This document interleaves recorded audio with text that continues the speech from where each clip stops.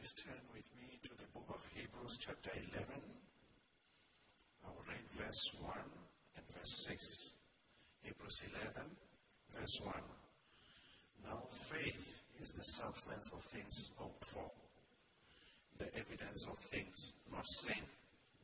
Verse 6. But without faith, it is impossible to please him. For he that cometh to God must believe that he is, and that he is a rewarder of them that diligently seek him. God helping us this morning, we want to consider the subject, the faith of old needed today. Faith is a simple and a tricky thing. And I would explain it this way. Normally, as human beings, we believe better when there's something tangible we're given. There was a time I visited one of the branches in a province in South Africa, and after the service, like we normally do, people were called to be prayed upon. And as I went there, we were anointing them with oil and praying upon them. And to my amazement, the next day, the same thing happens. Some people would come over and over again. They would come to be prayed for. And I had to ask the resident minister, what is happening? Why are people coming over and over again? And he said to me, maybe because you are anointing them with oil. And it took me having to open for them James chapter 5. I had to read to them and tell them we are anointing because the scripture says so. And if you read further, it says it's not the oil that will heal. It says the prayer of faith will heal the sick. As human nature, we want to hold on to something. Most of the time, we want to be driven by what we know, but the Bible doesn't say so. It says it is a substance. I will use another example. When I go to the shops in South Africa, I guess even here it should be done. You go to cell phone shops, they've got model phones. A model phone, I've got a cell phone with me, it will look the same as the real phone. It is placed there, but it's not a real cell phone. It's a model phone. If you look at it, it looks exactly like what you want. And I would have to think that if you go to a shop and walk in and take that phone, you say you've got a cell phone. It is not a cell phone, but it looks like one. Now, what you need to do, you need to substantiate it. What I know is when I used to be in my secular job, I would go to a shop and tell them what my job is about. And I would ask them, I need a phone that can help me to do my job. To substantiate it, they would take me through what the phone can do. When I leave, I go out with a phone that I know it can do what I want. I can prove, for example, if this is a phone, when it's like this is black, you cannot be sure it's a phone. I would have to think for one to substantiate. I need to switch it on so you see it can work. I need to make a call so you can say, really, this is a phone. Now, the Bible says faith is a substance. This is something we substantiate. By the way, when you talk of faith, there are challenges. Think about the children of Israel when they were facing Jericho. When you read in one of the Sunday school lessons, they say the walls were so thick, like 2 cars could drive on the wall. Don't forget, Rahab was staying on the wall. The walls were very thick. According to the standards of our understanding, no one could break that wall. That wall was impenetrable. You could never penetrate it. That was a task. Maybe someone would say to God, but God, really, this is impossible. But what was needed for the Israelites is to use what God says, is to believe that God is able, to know that God can do anything.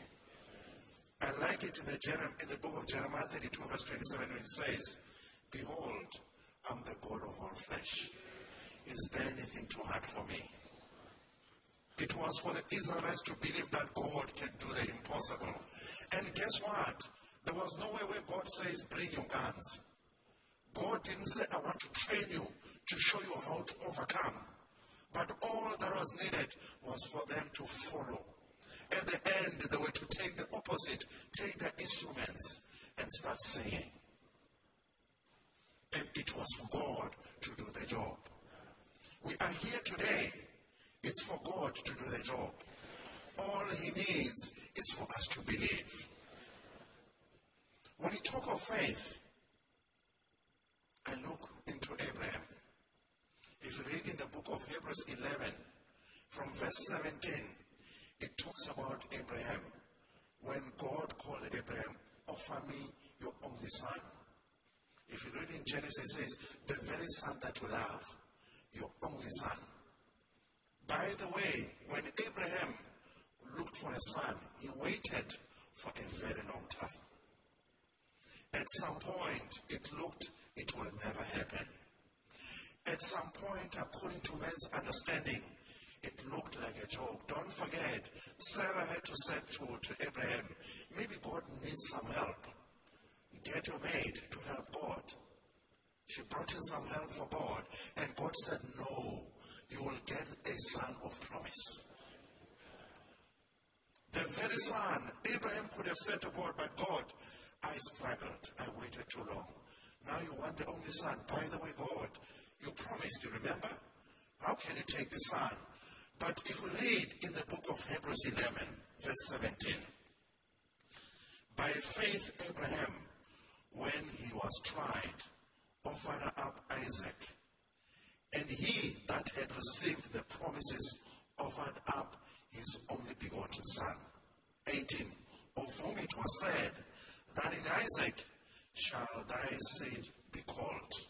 I like it in 19 where it says, accounting that God was able to raise him up, even from the dead, from whence also he received him in a figure. Abraham, it means he knew, he had planned, yes, God said it, I am going to kill the son.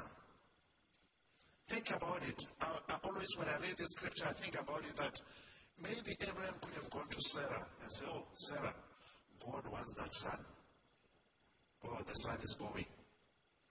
Maybe Abraham could have gone and negotiated with Sarah. Sarah, God has asked for a son.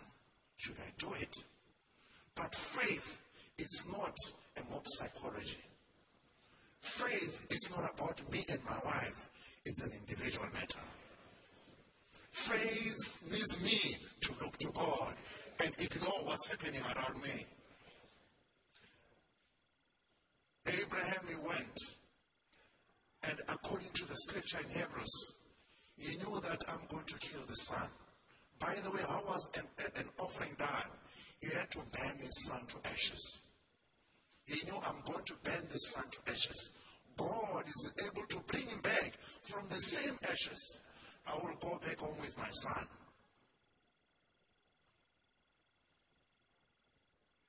Today it's another day of blessing. It is another day of blessing. I want to say this. I was born in a Christian home. I trusted my parents so much. It happened in 1995. My father had an accident. When my father had an accident, the paramedics called. I'm the one who picked up the phone. And they were saying, your dad had an accident. The way I trusted God, I knew such a thing could never happen to my father. I dropped the phone. And the paramedic rang again. This time around, he was begging me, please don't drop the line. Don't drop the line, please. And he started explaining your dad is in an accident with your mom, and I'm asking questions, what car is it? I'm trying to confirm. And after he had spoken, I phoned one of our brother. When he came, I didn't say to him, let's go to the hospital. I told him, let's go to the place place where they say the accident happened. Because according to me, that can never happen to my parents. I trusted my parents so much. When I was in university, I had no food. I used to eat almost same, according to understanding would say, we talk of, the balanced meal and the like. All I know is that I used to eat bread most of the time. And some oily, salad, we call it acha in South Africa. It's made from mango. I never had any ulcers. I never had any piles. All I know is that as I was there, I trusted, I knew each and everything I would phone Dad, I am not feeling well. And he would pray for me. In our days, there were no cell phones. The fact that I'm able to call and drop the line, I know I will be healed. And surely I was healed. When we arrived there, I went to the scene. I started groping around. I picked up the windscreen. I took the windscreen. I went to the headlamps of the car we were in. I wanted to look at the registration on the disc that's attached to the windscreen. I remember I read the number plate. It was the same. CJR175T. That was my dad's number plate. I looked at it. It knocked me. That's when I told the brother, let's then go to the hospital. When we arrived at the hospital, my father was there and my mom. They were involved in an accident. My dad couldn't speak. At that time, it started knocking me. I realized the security I had is going. 10 days later, God took my father. I used to live and do things. I used to eat at some point. We ate a meat that is almost rotten. And not even one of us had a running tummy. Not even one of us was sick. Once God took all my parents, I would start to get sick out of things I never knew. I realized the security is gone. It was like someone came to our house, he opened each and everything that can open up. Everything could walk in. Snakes, ants, everything was into my life. We are in this camp meeting. It is not a mistake. The faith of all is needed. God wants to save us. God wants all of us to make it to heaven. In John 3 verse 16 it says, for God so loved the world that he gave his only begotten Son, that whosoever believeth in him should not perish, but have everlasting life. God wants all of us to make everlasting life. God wants all of us to make it to that eternity. I always tell people that, in this church, I love this church. I don't love it because we are the apostolic faith. No. I love it because in this church, we read the Word of God. When it's time for Sunday school, you read for yourself. You are given the lesson. You go and read for yourself. Why is that be done? So that we can all make it to that eternity. So that if you are lacking in your faith, by the Word of God, your faith can be popped up. So that we all can hold on and make it to that eternal city. Let me tell you, if all these efforts that are done here cannot save you, then we are in a society. We are in a burial society.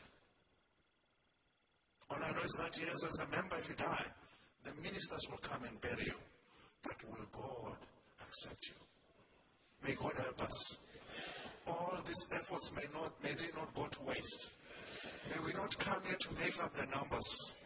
May we fight for heaven to be our home. May we fight to make it to that city.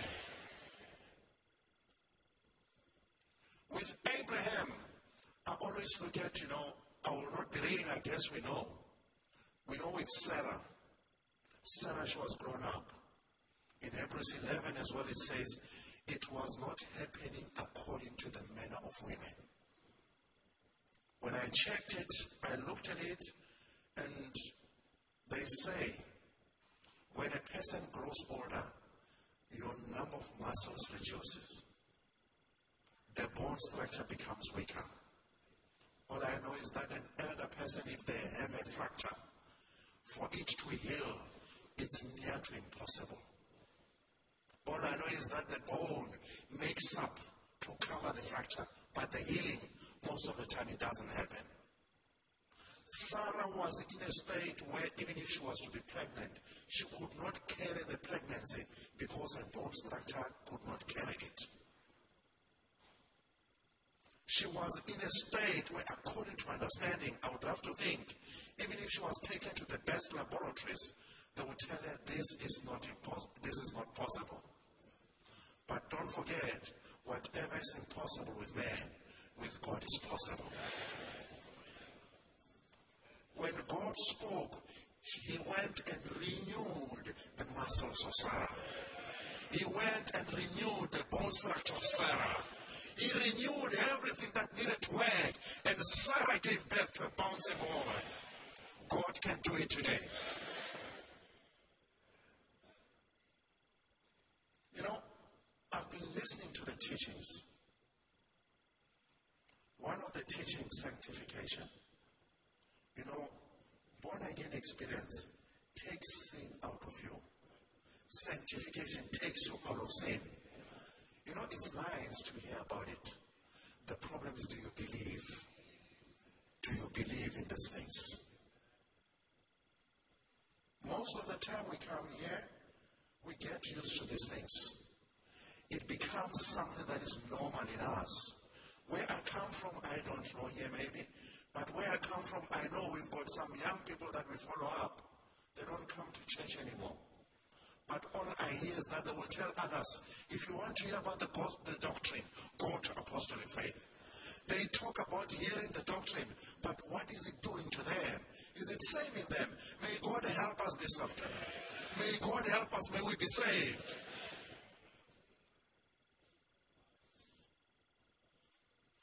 Faith, it can completely furnish a Christian. Faith can properly furnish a Christian.